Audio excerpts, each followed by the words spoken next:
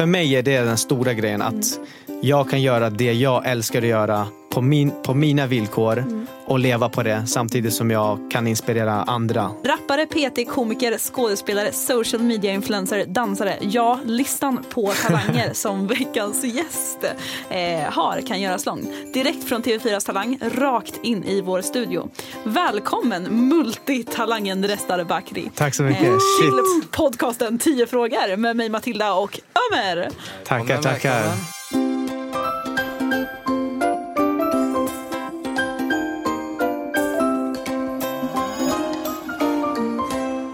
Shit vad du lyfte upp mig alltså. Ja, men det är ju så. Det är så här, jag bara, hur ska jag presentera Res? Jag bara, okej, vad gör du? Och så bara, allt i ett. Kan jag få det där så här skickat till mig, så när någon frågar så här, vad håller du på med, så kan jag bara skriva copy-paste det där. Ja, of course. Det är något som du inte gör. Jag skämtar innan till baka den här killen, men det gör han kanske. Nej, bakar jag inte. Laga mat kanske? Nej, det gör jag inte heller. Men du gör väldigt, väldigt mycket annat. Nu är det dags att köra igång huvudsegmentet. Dags för 10 frågor med Flick. Hur ser en dag ut för dig? Jag menar, du har 5 stycken olika intressen och du ändå jobbar med dem alla varje dag, kan jag tänka mig. När ringer din väckarklocka? Jag har ingen rutin, ingen dygnsrytm överhuvudtaget. Jag får in mina 8 timmars sömn någonstans på dygnet. Men om det är från 7 eller om det är från 12 men när jag vaknar så är det första jag gör är att ta mig till gymmet. Jag gymmar, jag måste göra min transformation, jag måste visa mina klienter och mina följare att jag vet vad jag snackar om när det kommer till träning. Och i samband med att jag gör så dokumenterar jag det och så jag filmar till YouTube. Kommer hem, jag kanske klipper det under det tillfället eller vid ett senare tillfälle, så gör jag som en vlogg. Jag berättar hur jag tränar och så. Efter det så käkar jag någonting och sen så, och ibland när jag käkar, det är liksom hela mitt liv blir som mitt jobb. Då filmar jag det jag käkar och så.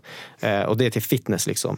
Men sen så tar jag en paus från det och så gör jag kanske en humorsketch på någonting som har hänt under dagen. Jag försöker lägga upp en humorsketch varje dag. Så så här ser det ut varje dag i princip. Vakna, gym, filma det jag gör i gymmet, sketch. Redigera sketchen direkt, så lägger jag ut den. Eller så här väntar tills klockan 7. Försöker lägga ut så här klockan 6-7. Och sen så tänker jag, okej, nu måste jag göra dansklipp till mitt TikTok-konto. För där har jag 1,2 miljoner följare som väntar på daglig dans. Jesus. Så då tänker jag, shit, ska jag göra det här hemma eller ska jag gå ut? Ibland gör jag det på vägen till gymmet eller på väg hem. Eller om jag jag försöker bara, så som min dag ser ut ska jag klämma in en dansvideo. Någonstans ska jag göra en dansvideo. Och sen så jag har klienter också som jag jobbar med, som jag coachar. Ungefär 50-60 stycken nu. Och då så måste jag kolla min mail hela tiden. Så det är alltid vid sidan om, så har jag den för jag finnas tillgänglig. Och vad coachar de i då? Är det PT då? Ja, precis. Så jag bygger träningsprogram till dem och skickar det och sen kost. Och sen så i mitt system som jag har så ser jag exakt vad de gör. Skickar de det till mig och sen ibland frågar de frågor och så.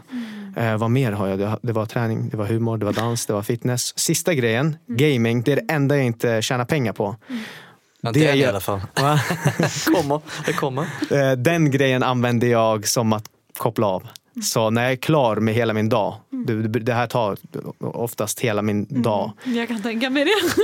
Så klockan 9-10 kanske jag är klar. Då sätter jag mig vid datorn och så gamear jag bara. Är det här 7 dagar i veckan schemat? Varje dag. Vissa som gör något liknande har söndagen helt off, men du kör 7 dagar i veckan. Jag har lördagen halvt off. Så brukar jag för min tjej så träffar jag henne på lördagen. Men då har jag redan jobbat i kapp liksom lördagen. Så det kommer fortfarande ut ett klipp på lördagen. Okay. Så jag försöker lägga ut.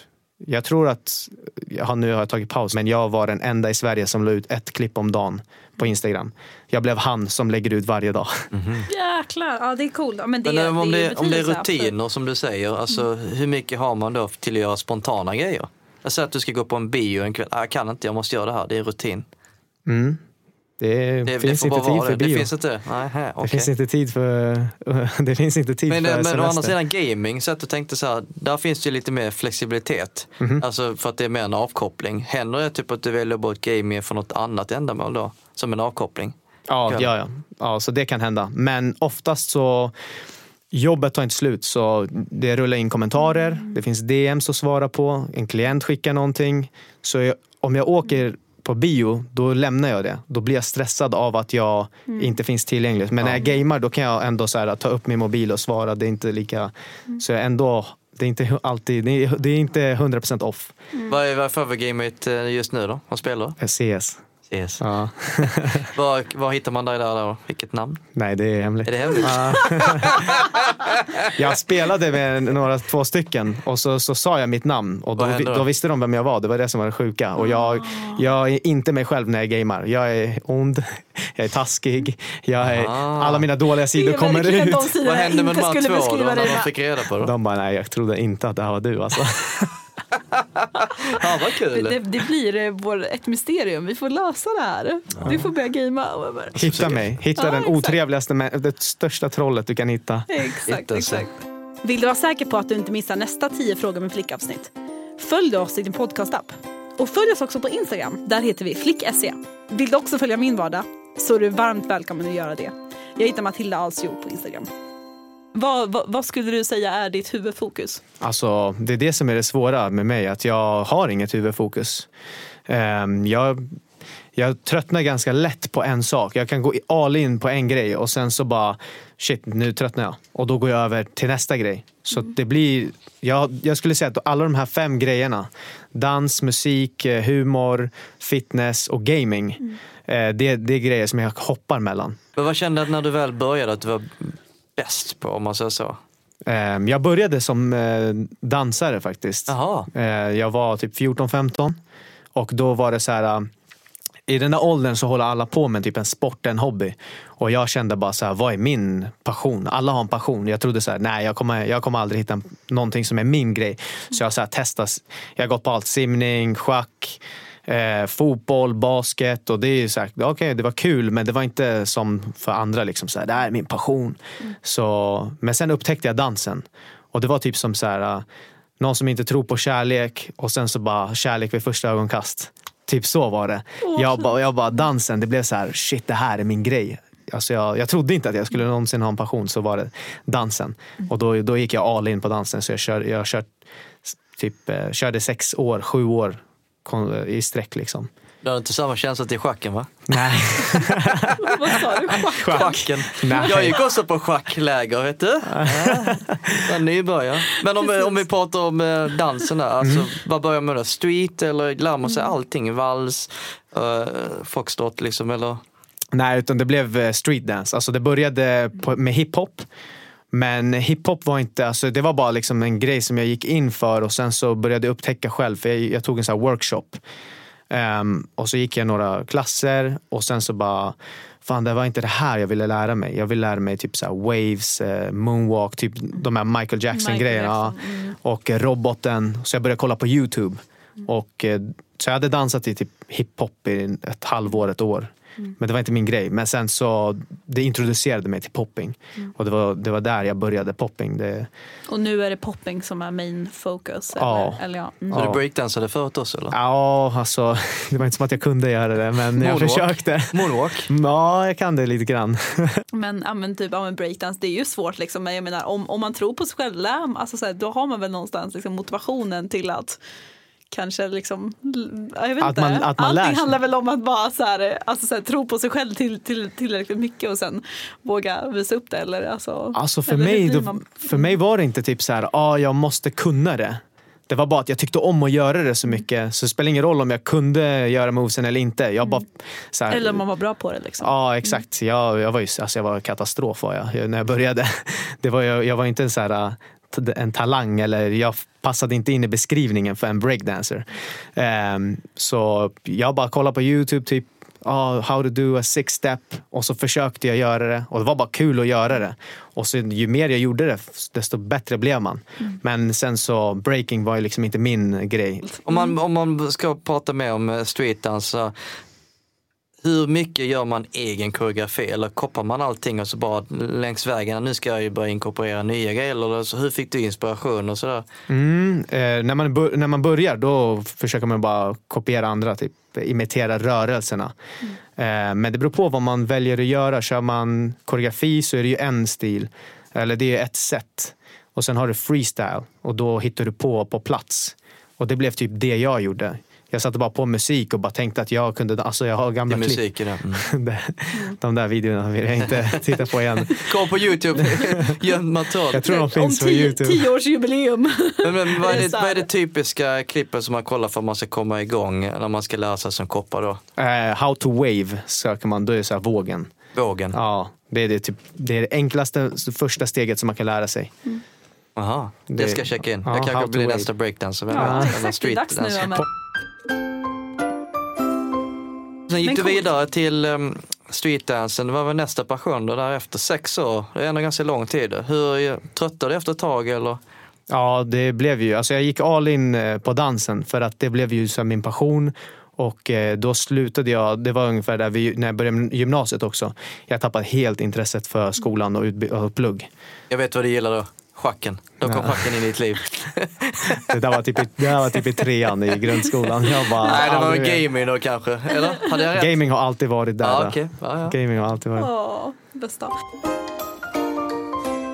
Men nice, väldigt mycket fokus på dans blev det här direkt, vilket är förståeligt. För det är ju dansa som det känns som liksom din grej. Liksom. Ja. Men om du ska beskriva dig, hur beskriver du dig för en ny person? Alltså det här är en av de svåraste frågorna som jag kan få. Så hur beskriver jag har försökt tänka på den här frågan och jag skulle beskriva mig själv som en entreprenör och jag måste få vara kreativ. Jag måste få göra mina 5 passioner. Dans, musik, träning, gaming och humor. Och på något sätt så det är liksom vem jag är och vad jag gör. Och jag kommer från, min mamma är uppvuxen i Syrien. Och när jag växte upp så fick jag se väldigt mycket av hur hon levde. Hon växte upp, vi var där typ varje sommar, flera månader så här i sträck. Och komma tillbaka hit och liksom leva här, då fick jag det här perspektivet att jag ska inte ta det här som jag har fått för givet. Så det är en del av vem jag är tillsammans med att jag gör mina passioner. Det är därför jag jobbar hårt och jag tror på att man ska jobba hårt liksom, för att, och inte ta saker för givet. Så det är typ om jag ska beskriva mig själv. Skulle du vilja lägga till en 6:e? Passion? Okay. Ja. Nej, har du tid för det? Nej, det har jag inte tid för just nu. Skulle du vilja ta bort en utav de här 5 och så satsa mer på något annat? Alltså jag önskar, när jag började så tänkte jag så här, folk bara men du har blivit blessed med så många olika talanger. Och jag såg det mer som en förbannelse. Jag har fått en förbannelse. Jag kan inte välja vad jag ska satsa på. Ska jag satsa på musik? Nej. Jag vill, jag stod bara still och gjorde ingenting för att jag visste inte vilken jag skulle gå för. För att det ena var inte mer intressant än det andra för mig. Så för många som skulle säga så men du har blivit blessed. Jag bara nej, alltså jag känner mig som att jag slits i olika riktningar. Jag vet inte vad jag ska göra. Jag kommer aldrig komma någonstans om jag bara står still här. Men nu har det börjat, det gick att göra allt.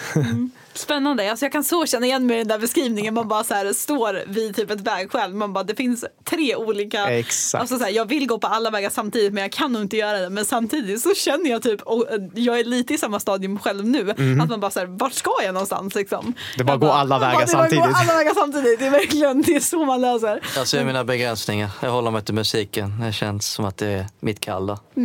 Ja, men det, alltså, så här, det måste vara skönt och alltså, så här, känna så. Jag kan inspireras av, säkert som du också kan göra, av hur man liksom bara så här, känner det här vill jag göra, då gör jag det. Medan man själv dras åt. Exakt. Alltså jag är som liksom en så här docka som är snören i. Liksom. Så man jag bara dras åt exakt så där kändes det. Liksom. Vad heter det? Trasdocka jag vill på att säga, det är jag inte. Men sån teaterdocka. Behöver du hjälp med videoproduktion, marknadsföring, grafik, utgivning av musik, pressutskick eller ett event? Eller behöver du hyra ljud- eller fotostudio i Stockholm? Hör av dig till oss på Instagram eller surfa in på flickagency.se. Jag tänkte så här, för den vanliga tittare och lyssnare som inte känner igen det, men som har sett det på Talang. Det är ju en otrolig bedrift och häftig upplevelse. Alltså, hur kommer man sig att när man gör allt det här och helt plötsligt hamnar på Talang? Är det på grund av det du skapade som någon hittade dig? Eller berätta lite grann hur det gick till. Innan jag började med det här galna varje dag lägga upp så var jag så här, jag visste inte vad jag skulle göra. Då hade jag inte ens börjat med någonting. Då var jag det där som jag berättade att jag drogs åt olika riktningar. Då hade jag tidigare lagt upp ett rapklipp. Det var en idé som jag haft så här skitlänge så här. Det här kommer gå viralt. Jag ska rappa på flera språk. Jag vet att det här kommer få mycket visningar. Och det kanske kan placera mig någonstans. Men jag fick modet senare att göra. Så den idén fanns fett länge. Och sen när jag väl gjorde den så gick den viralt. Och då gick den viralt på Facebook. Fick 3 miljoner visningar på en dag. Oj. Och jag bara, jag visste det. Så här. Det måste vara ett rekord. Men det måste vara internationellt också. Ja, det var internationellt. Så det som hände var att Talang från Italien kontaktade mig. Jaha. Och då så tänkte jag, fan vad kul. Ja, lätt. Så här, Kan de italienska då? Eller? De ville att jag skulle göra en rap på italienska tillsammans med de andra. Och då tänkte jag på det ganska länge så här. Inte ställa upp i tävlingen då, utan, eller? Jo, ställa upp i Talang. Så de skulle flyga ner mig till Talang i Italien och så skulle jag köra. Men sen jag bara tänkte så här, men jag vill ändå hålla på med sociala medier. Jag vet att via sociala medier så kommer jag kunna, det är där min entreprenörskap kommer från. Liksom, jag vet att jag kommer kunna leva på det och tjäna pengar på det. Så då tänkte jag, hur kommer det hjälpa mig? Talang Italien, de kan inte engelska. Jag kan inte italienska, de kan inte svenska. De kan pizza. Exakt. Så då tänkte jag bara, jag borde testa i Sverige. Så sökte jag till Talang Sverige och så fick jag, då sa de, men du ska vara med på audition. Men hur mycket hjälpte det här med italienska Talang? Hade de ett finger i spelet? Nej, det var bara att, nej, ingenting alls. Nej. De ville bara ha mig där. Så sa de, kom på någonting som du ska göra med italienska. Och jag satt och tänkte, min magkänsla sa bara så här, det här känns inte som att det här kommer ge mig någonting. Alltså det kommer vara skitkul och jag skulle lätt göra det om jag inte hade fått ett annat alternativ. Så då så tänkte jag, men i Sverige, och då kanske jag, och då blev det så här, men jag ska börja på, så då. Vad berättade du när du stod på scenen då? Alltså, hur gick det? Var du nervös? Eller? Fan, Vad var det jobbigaste du har gjort? Tänk dig att den där rapgrejen som jag la upp på Facebook, det var den första jag har gjort offentligt med rap. Så jag har ju inte hållit på med det länge alls. Och nu ska jag stå med en mikrofon och rappa på scen inför hela Sveriges befolkning. Och jag bara, om jag gör någonting fel så kommer jag, alltså med dansen så kommer ingen se om jag gör fel. För jag är så rutinerad och kan liksom rädda mig och sånt. Men i rap, jag kommer tappa mig, då kommer alla kommer säga att jag kommer bara stå där och inte veta vad jag ska säga och göra. Jag kommer säga bryt. Men det gick ju bra till slut, eller? Det gick skitbra. Tack. Vad blev resultatet av efter? Jag har ju inte sett tyvärr efterspelet och allting. Matilda, har du koll på vad som hände? Det gick ju, nu har jag inte exakt koll på. Det blev lite höger-vänster. Jag gick vidare. Ja. Eller först gick jag inte vidare. Jag gick till audition. Jag gick inte vidare. Och sen ringde de mig och sa, du får komma in som reserv. Jaha. Så då gick jag vidare till semi. Och sen så gick jag inte vidare från semi. Ja, för så kommer ändå ganska långt. Det är som man brukar säga idol. Nummer 2 är alltid den som man känner igen. Första är så. Men hur många är det med i semifinalen? Det var 16 stycken. Så det var ändå ganska många. Vad var det för konkurrens så? Du körde in en rap på flera språk. Och så kom in någon dansare exempelvis som du kände det. Och bara, fan, det här är ju det. Jag är bättre än dig på dans. Ja, jag körde dans. Så först körde jag rap på flera språk. Och då folk bara, vad ska du göra näst? Alltså, vad är din nästa grej? Du fortsatte inte med samma grej? Nej, exakt, okay. Så jag kom in och i min semifinal rappade på 2 språk och sen bytte jag till dans. Så det blev så här chock. Så då fick jag också för att visa upp lite så här fler av talang liksom. Det är bara, tänk om man hade gått vidare till final. Hade du i bakhuvudet vad du tänkt lägga till då i ditt artilleri? Utom bara 5. Det är bara gamingen kommer. Nu kör jag gaming. Jag bara shit. Otrevlig gamer. Det bara fan, det är helt det känner jag igen. Trolleri, jag kommer ut med en sån här magiker. Alltså det är jättestor konkurrens och väldigt hög klass. Jag tittar lite grann. Alltså jag blir så förvånad över typ var de hittar de här människorna. Men det jag tycker är så spännande med Talang är ju att alla har ju verkligen olika form av talanger. Liksom. Jag tror och inte det jag har är någon talang. jättesvårt att, alltså, jag som privatperson kan tycka att det är jättesvårt att bedöma, okej, vilken av de här talangerna är mest begåvad. Det är så här, så här, det kommer ju in väldigt många sångare liksom, och men då känner jag så här, okej, men Idol, that's the program for you liksom. Medan Talang ska vara lite mer så här, wow. Udda grejer typ. Precis, du kan, men som dig, du har flera talanger liksom. Jag har Talang, skitsnackare. Jag kom på det nu. Vi har trolleri, vi har dans, alltså så här, så att, men jag vet inte, och sen så helt plötsligt kommer det någon som sjunger skitbra och bara tar hela publiken och alla får gåshud och sen så går den och vinner liksom. Jag vet inte, jag tycker det är jättesvårt att bedöma. Ja, och sen så tänker man okej, den personen kanske är begåvad men man kanske inte ens tycker det är kul att titta på den genren. Det är ju också svårt så här. Ja, det är svårt. Jag skulle tycka det var... Och sen alla talanger går ju inte fram i tv heller, tycker jag. Nej, det gör de inte heller. Vilket är kanske utmaningen om man är med i Talang, att du måste få det att se bra ut i tv. Det är väl kanske den andra talangen som man måste ha. Men det är spännande. Den här jurymedlemmen på Talang, vad tyckte du om dem då? Kom du överens med dem? Juryn? Ja, om du inte gillar något så här, nu kan du ta fram gaming så här. Jag gillar inte någon av dem så här. Nej, men hur är det att sitta där och bli bedömd av 4 som egentligen inte kan någonting av det du besitter?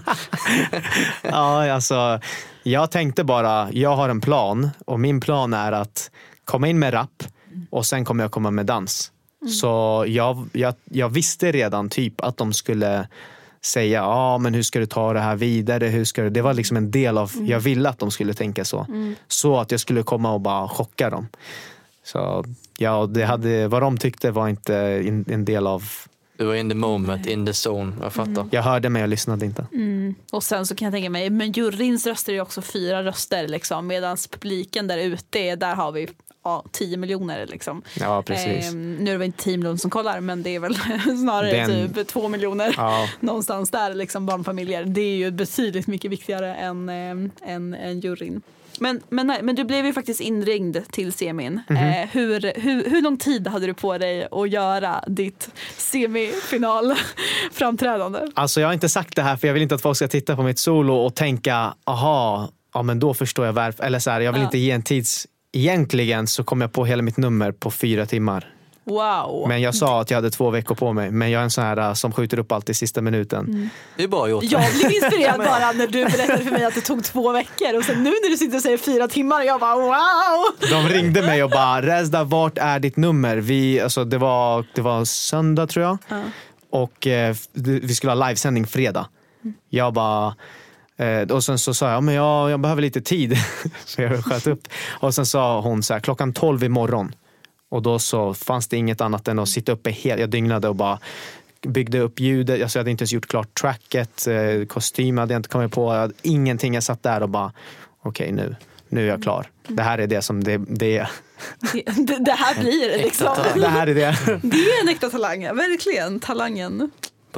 Efterspelet, vad hände? Märkte du att du fick ännu mer följare, ännu mer exposure, nästa tv-program ringde upp? Eller berätta lite om vad som hände. Samtidigt kan jag tänka mig att det blev lite tråkigt att dyka vidare kanske. Eller var det väldigt skönt att bara, nu har jag sluppit den här, nu har jag gjort den här. Så i början, när jag sökte till Talang, så såg jag det som en möjlighet att visa upp vem jag är. Så att folk, för min grej är att jag ska kunna leva på mina sociala medier. Jag vill kunna göra det jag älskar att göra och leva på det. Och Talang skulle kunna ge en push. Så jag såg fram emot att bara få vara med på tv. Bara få prata om det. Och det var ju det som de visade också. De frågade, vad gör du? Ja, jag håller på med sociala medier. Så när de sände på första audition, så tror jag att jag fick så här 5000 följare de kommande dagarna. Bara så här en fet boost. Och andra YouTubers reagerade på det. Och de visste ju vem jag var på grund av att jag har hållit på med sociala medier. Så de bara, men shit, det är han. Och det blev ju ännu mer en snöbollseffekt. Men det gick från 45 till typ 50. Så att det var en boost definitivt. Men det var inte så här karriäravgörande liksom. Nej. Men det var kul, ja. Jo, apropå det där med sociala medier, för du har ju som du säger alltså hållit på med liksom, alltså influencer marketing och liksom allt sånt innan. Men hur blir man känd, eller hur började hela den sociala mediebiten för dig? Det började med att jag jobbade på Mediamarkt och som säljare och jag visste inte vad jag skulle göra med livet typ. Jag hade fått en sån kris och jag började gå upp mer och mer i vikt. Jag vägde mer än jag någonsin hade gjort och jag som tidigare dansare, jag kunde inte dansa längre för att jag hade gått upp ganska mycket. Och då så sa jag så här, nej men det här måste få stopp, så jag måste göra en transformation och komma i form. Och då filmade jag det och la upp det på YouTube och den videon gick viralt på YouTube. Det var så jag började. Alltså accident helt plötsligt. Men hur kommer det sig att den blev viral då? Jag gick från att vara överviktig till att få magrutor för första gången i mitt liv. Och jag trodde att jag var den enda på YouTube som jag hade ingen koll. Jag trodde jag var den enda på YouTube som hade gjort någonting sånt där. Och jag hade inte börjat om jag visste hur många som gör det där. Så la jag upp den fick fett mycket visningar och då tänkte jag okej, men då ska jag visa liksom mer. Folk frågar, hur har du gjort? Vad åt du? Och det var då jag började vlogga om min träningsresa. Så det var så jag började på YouTube. Jag hade, det är ju sjuk konkurrens när det kommer till fitness. Så det var ändå tur att det blev att jag inte hade någon aning. Men det var så jag började. Och för att svara på din fråga hur man blir känd, så skulle jag säga att det är 5 grejer. Nummer 1 så måste man veta vad det är man gör. Vad är ens passion? Vad är det ens ämne? Är det träning? Är det, man kanske gillar att teckna, gaming, humor. När man har tagit reda på vad det är som är sitt ämne, grej, sin passion, då är den andra grejen, hur kan du ge ett värde till folk? Hur kan du underhålla folk? Kan det vara i form av att du lär dem att de ska skratta eller att de ska få en sån aha, eller liksom, så att det inte handlar om en själv och bara pumpa ut videos regelbundet. Alltså, man kanske inte behöver göra varje dag, men regelbundet så att folk har något att komma tillbaka till. Och när man har den biten, då är det att marknadsföra. Så det kan antingen vara genom, eller i bästa sättet är att betala. Alltså göra Instagram-annonser. Det var så jag gjorde för att komma upp från början. För det är otroligt svårt att komma upp nu. Så betalar man för Instagram-annonser, då börjar man få rullning. Och när man får det, då ska man bygga sin community. Alltså man ska prata med sina följare, svara, kolla vad vill de ha. Och det blir så här ge och ta. Jag tror att det var 4 steg. 5:e blir väl att diversifiera sig, så att man kanske börjar på en plattform, sen öppnar man en YouTube-kanal. Jag började på Instagram för jag fick börja om. Börja på Instagram, sen YouTube, sen TikTok, kanske Snapchat och sen så fortsätter man bara göra de här grejerna. Marknadsföra, fortsätta lägga ut och så vidare. Ja, men marknadsföring så verkar vara väldigt viktigt nu i början. Hur mycket tycker man ska investera? Om man en vanlig knegare och allting, vad det är ett skäligt belopp att börja med och sen gradvis gå upp med? 250 spänn per inlägg. Det är rimligt. Det beror ju på också vad man får för respons. Alltså, när jag gjorde det så testade jag bara. Jag tänkte, jag ska lägga upp ett svenskt klipp. Jag har bara engelska följare, 1000 engelska. De kommer inte fatta någonting av den här sketchen som jag lägger upp, en humorsketch. Det kommer ju få, alltså ingen kommer titta på det här. Det kommer inte spridas på något sätt. Okej, men då kan man så här, betala, rikta Stockholm, hur många i Stockholm, och så står det så här, du kommer få ungefär 10 000 exponeringar. Det kommer kosta dig 250. Jag bara, men jag lägger 250 spänn. Och så fick jag mer än 10 000 exponeringar. Så det gick bättre än förväntat. Den växte organiskt. Ligger den kvar en hel vecka eller är det typ per dag? En sån här? Så den marknadsförs 50 kronor om dagen. Man kan välja sånt här. 50 kronor om dagen i 5 dagar. Ja. Så du portionerar ut det varje dag, 50 kronor? Precis, och så tänkte jag, om jag lägger varje dag, då betyder det att jag kommer synas för folk varje dag. Ja. Folk kommer bara, vem är det här? Gå in och sen så jag ska synas så mycket så att de har inget annat val än att bara, okej, här, ta min följning. Då räknar jag med mina fingrar. 90 000. 90 000? Ja. Jag menar inte att du lägger 90 000 kronor, utan du lägger 1000 kronor i månaden. 2,5 i veckan tänkte jag. Vad blir det? Blir det 2,5 i veckan? 250 gånger... 4 veckor. 250 kronor i veckan. Så 2500 kronor i månaden. Jaha, okej. Gånger... Fan, jag räknade på det här. Det kommer kosta mig 90 000 kronor och få 10 000 följare. Och jag bara, det är lätt värt en investering för om jag har har... du lagt 90 000 kronor Nej. Alltså vet inte vi chockar de som lyssnar här. Jag ska lägga 90 lax, jag tömmer spar. Tänk dig att jag inte hade någon inkomst när jag la upp den här planen. Nej. Och jag sa bara att jag la upp 3 klipp och fick den där exponeringen, fick ett x antal följare från det, jag fick 10-20 eller någonting. Och så tänkte jag, gör jag det här i x antal videos, det kommer kosta mig 90 000. Om jag kommer upp i den kändisskapet eller vad man ska säga, och jag får en deal som jag vet, eftersom jag hade hållit på med YouTube innan, så vet jag en deal kan generera dig 50-60, jag vet folk som tjänar så här 200 000 kronor på en deal. Då kommer jag direkt få tillbaka de där pengarna.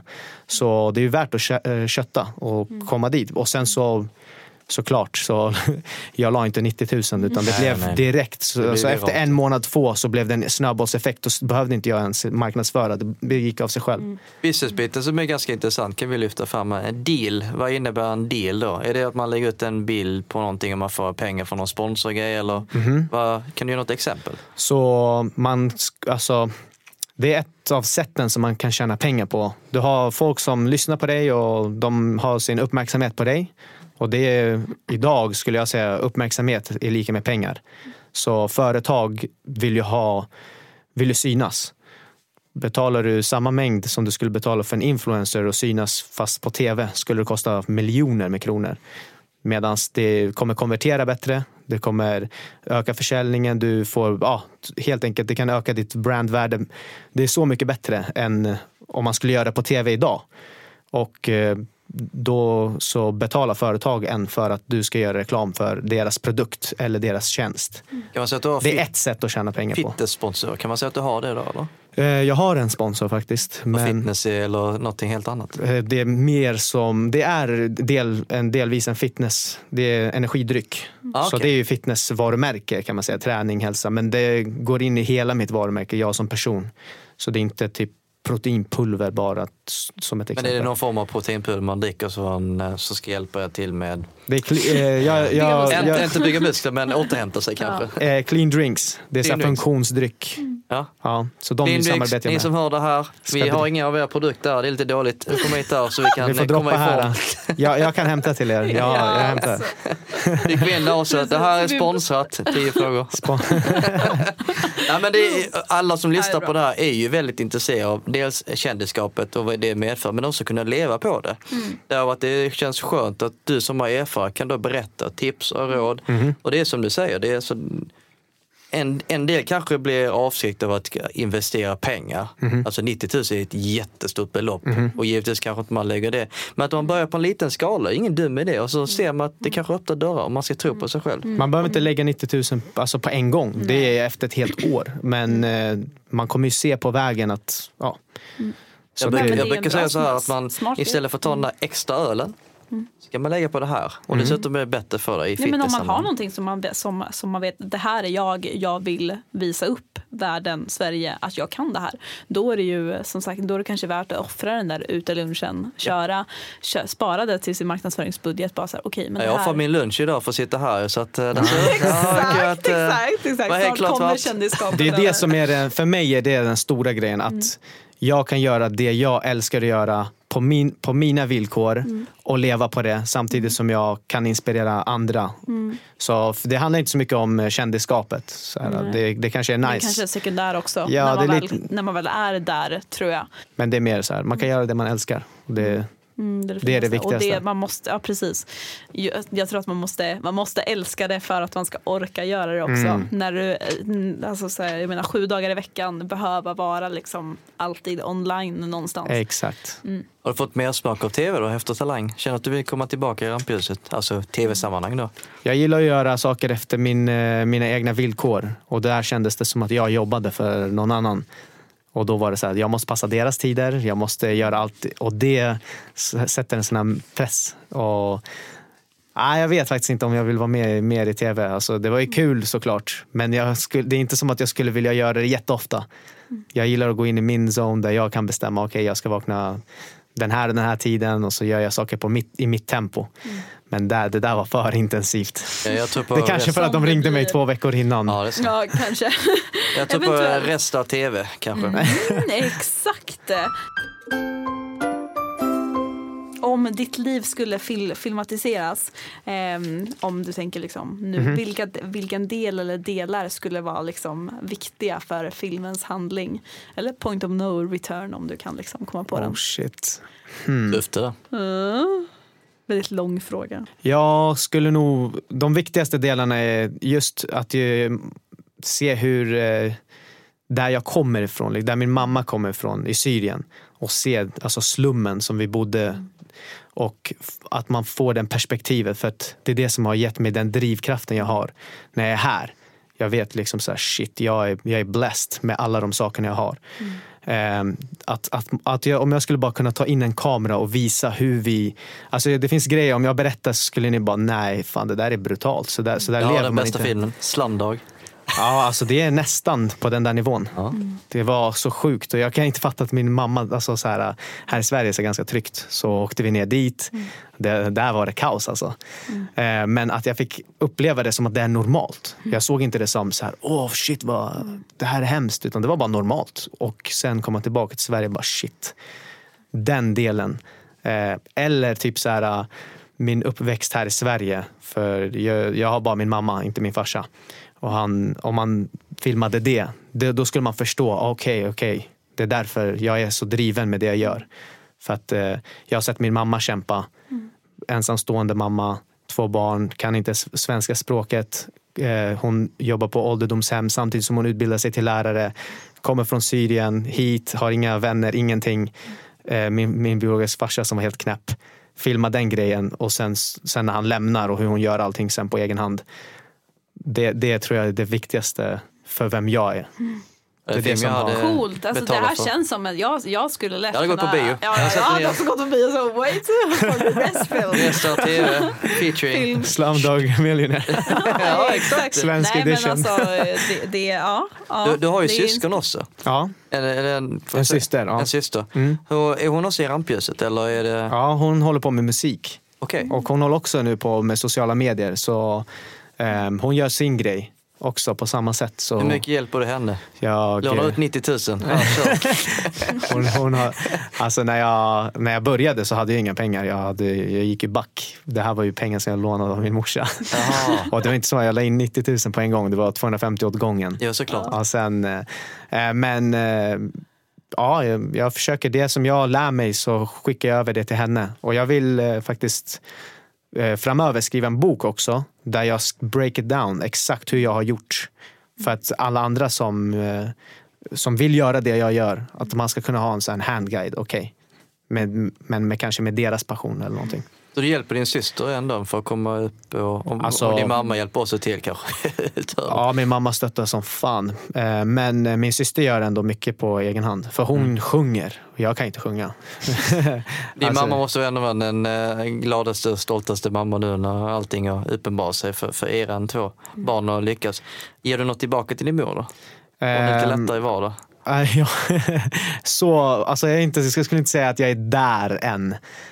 Men ja, hon är, alltså utan henne så skulle inte jag vara någonting. Alltså period. Om hon stöttar, alltså jag har tur att när man kommer från Mellanöstern, då är det mycket så här, du ska bli läkare, du ska bli arkitekt, du ska bli det och det. Och det var det som jag blev drillad från när jag var liten. Och sen så när jag kommer till gymnasiet så vill jag inte hålla på med studier, jag bara satsar på dansen.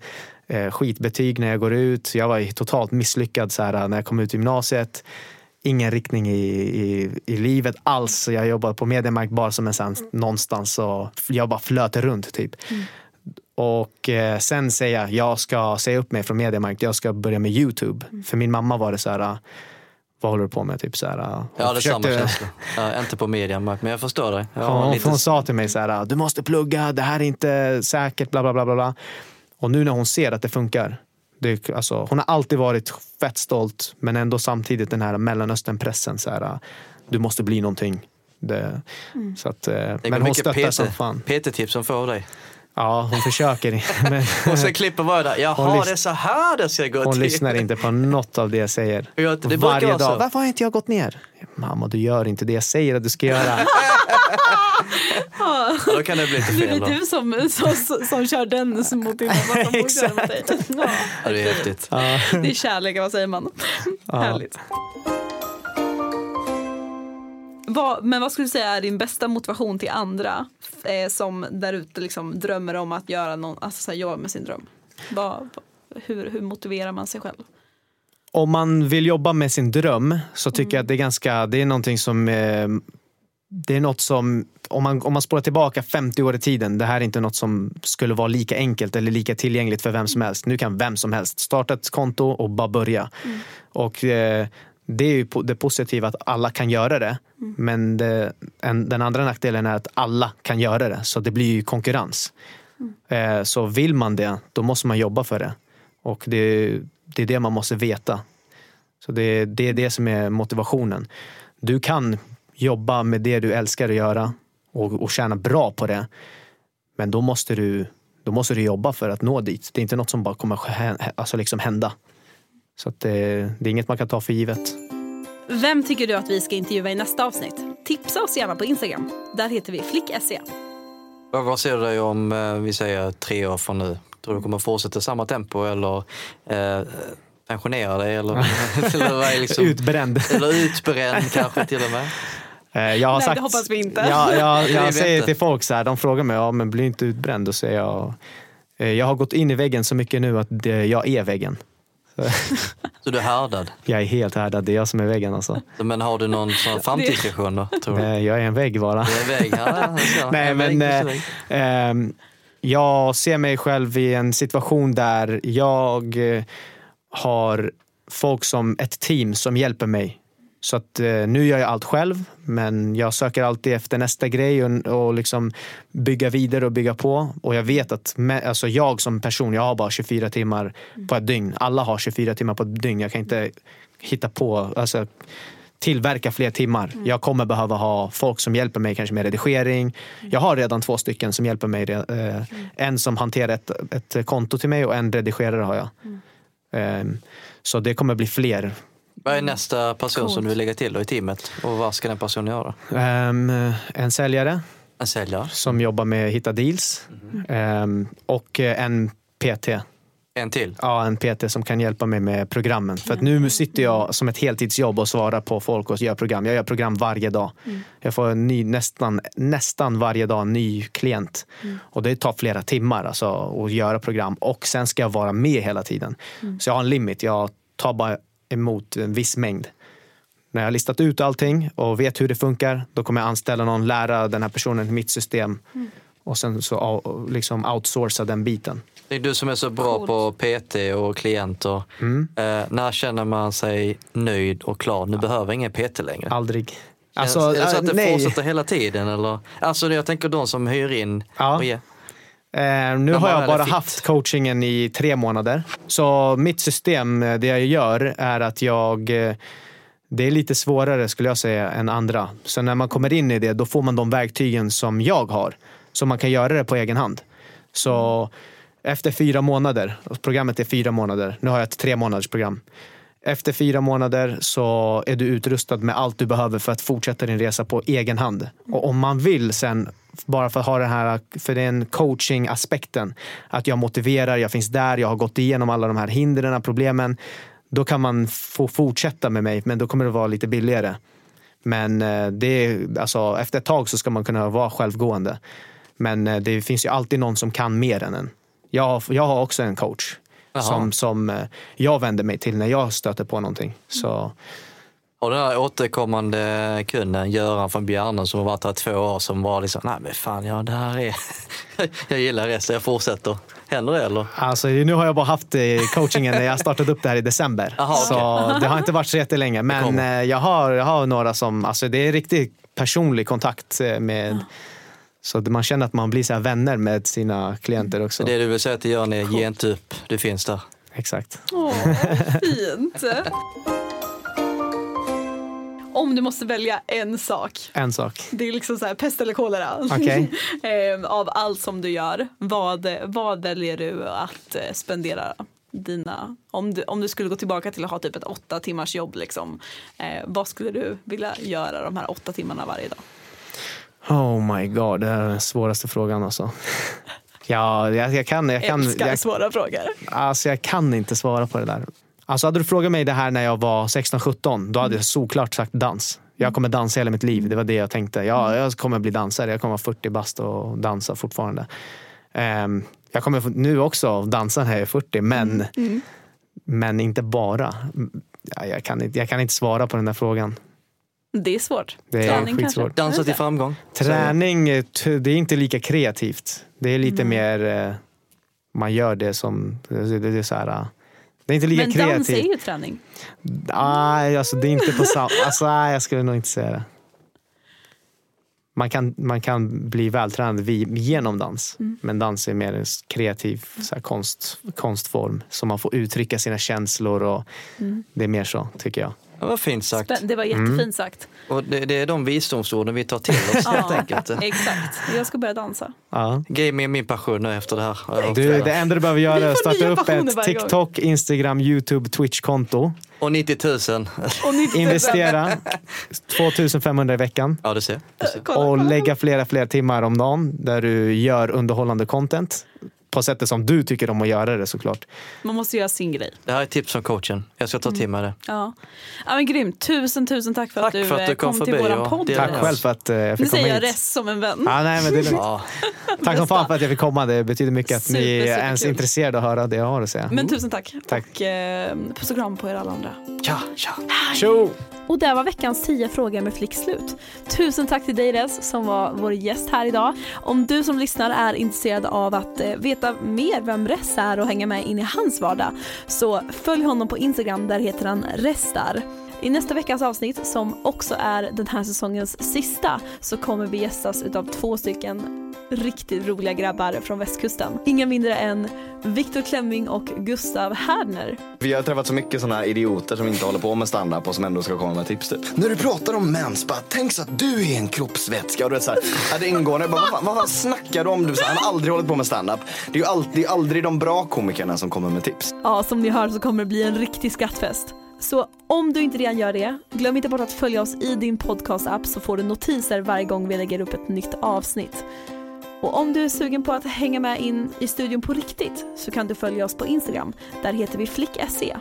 Och vill du se vad jag gör när jag inte sitter och pratar i en mikrofon, så kan du följa min vardag på Instagram också. Där heter jag Matilda Alsjo. Ha det bäst, så hörs vi nästa vecka. Hej då!